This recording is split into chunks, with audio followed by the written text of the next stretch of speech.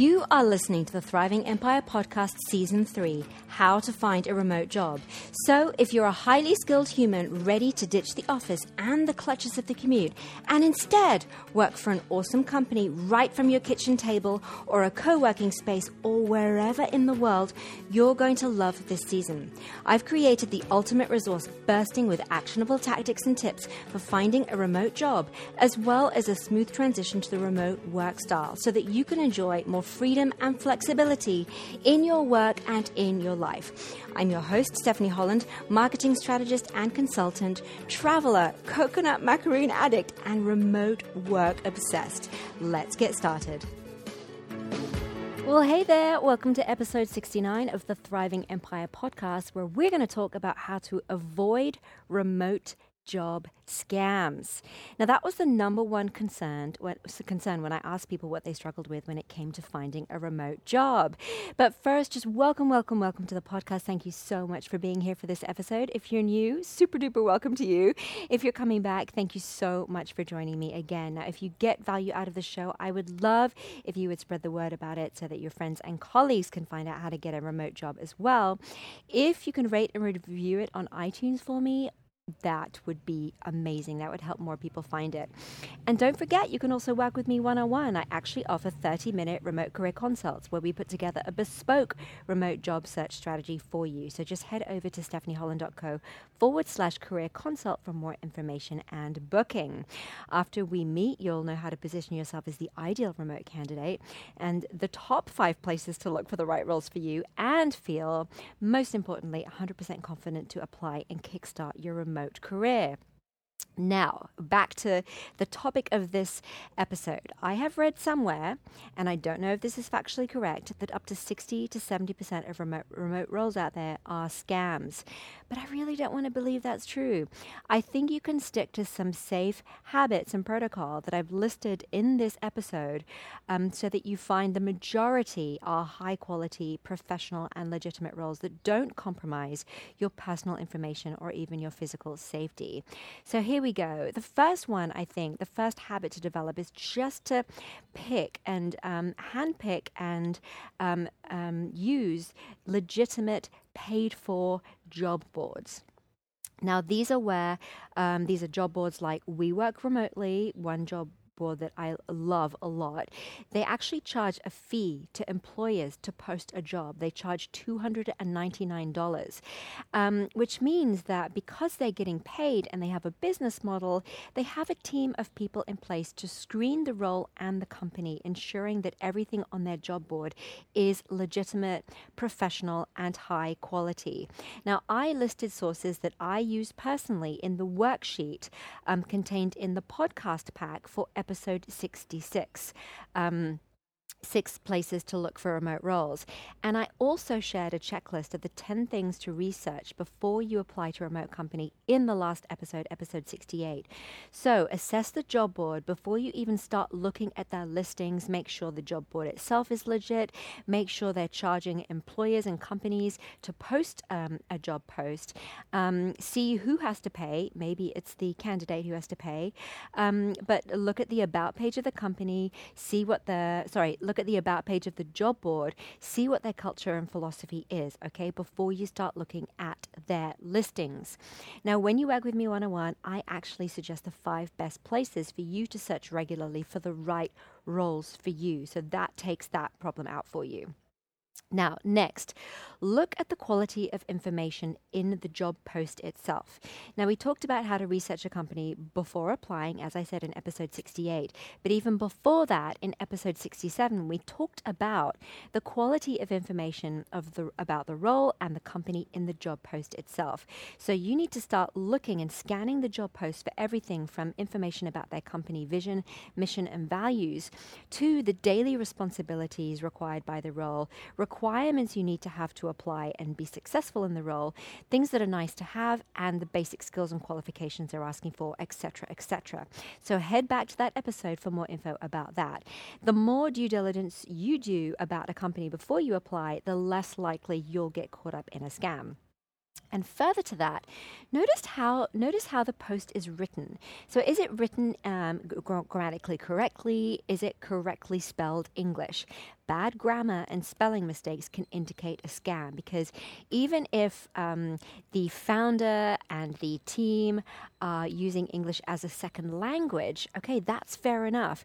Legitimate job posts are professionally written and well written. They will be getting a native English-speaking copywriter to correct their words because they are professionals. Also, you want to notice the keywords used in the post. Now, some of the following keyword terms have been said to be potentially red flags. Not always, but potentially. So just be on your guard when you see things like work from home or work at home. Instead, what you're looking for are the terms that incorporate remote job, remote working, things like that. Also look out for the keyword unlimited earning potential. Another one is quick money, investment opportunities, investment schemes, and multi-level marketing. These can sometimes and often indicate a red flag. Okay, so moving on. Does the company have a website? Now, legitimate companies always have a website, even if it's just a landing page. So check the domain name is correct. Notice if it's redirected somewhere and where it's redirected to, and think, why is this happening? Next, do they have a company email address? Now, Gmail addresses, Hotmail, Yahoo, and any other free commercially available email service provider with personal emails are a red flag. So even solo entrepreneurs have official domain names for their company and email addresses associated with their company domain name, okay? Next, you want to look up the founders and the company page on LinkedIn. So check out their connections, their network, their posts and contributions to conversations in their activity section. Check they're a real person with a real network and a real presence in their community. You might even find you have connections in common, in which case you can contact your mutual connections and ask them about this person and about this company that you're thinking of applying to. Next, is the salary in line with market trends? Now, be on your guard if the stated salary is higher for quite a junior level position or for relatively little work. Now, you need to research market salaries in your country or the company location to get an idea of the salary brackets, reasonable salary brackets for the role you're applying for. So, for example, you can use PayScale at payscale.com, which reports on average salaries for various roles within various industries across dozens of countries worldwide. It's a really handy tool. Next up, do they ask you to send ideas, solutions, or strategies up front? Now, I actually, a couple of months ago, prior to getting my last remote role, I saw one job post where it seemed like they were just fishing for blog post ideas for free. Now, you need to decide how much work you want to do up front before you've even spoken to the company, and think about whether it's reasonable or not, if it's part of the initial application.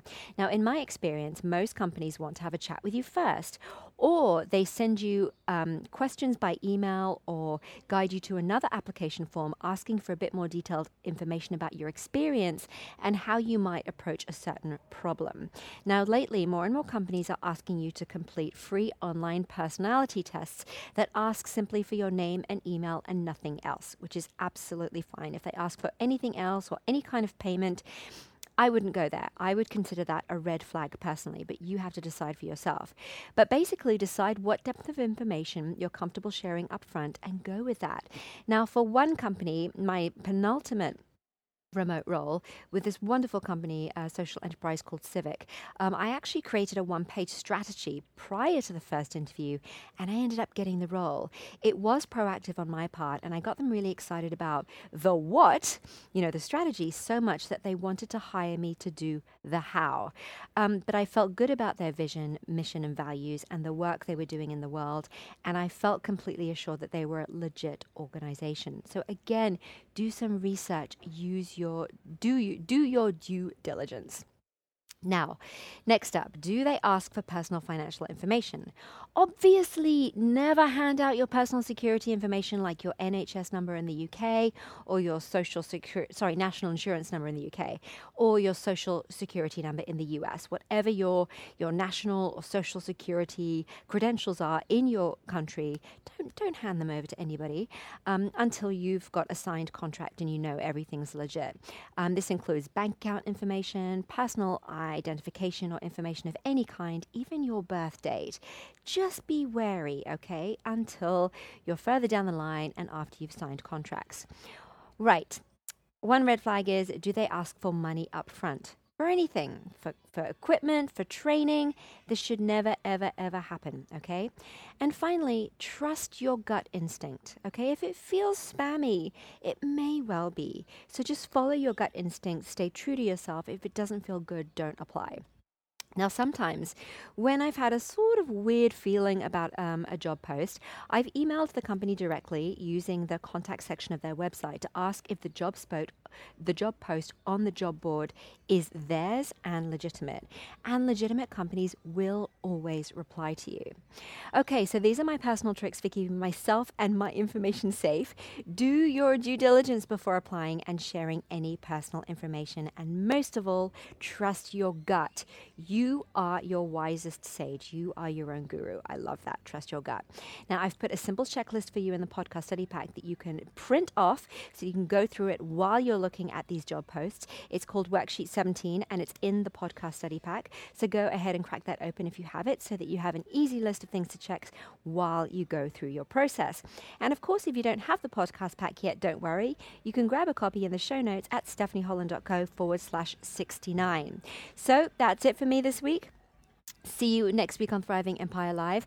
Until then, keep living and working on your own terms so that you can build your career and the life you really want simultaneously. See you next time. Bye. Thank you for listening to this episode of Thriving Empire. I appreciate you being here and hanging out with me.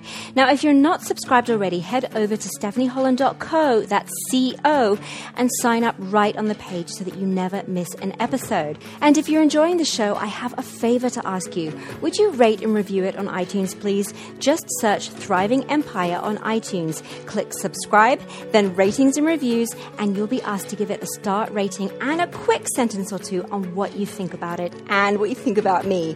Now, this will really help other people find it too, so that more people can build their career and create the life they really want simultaneously.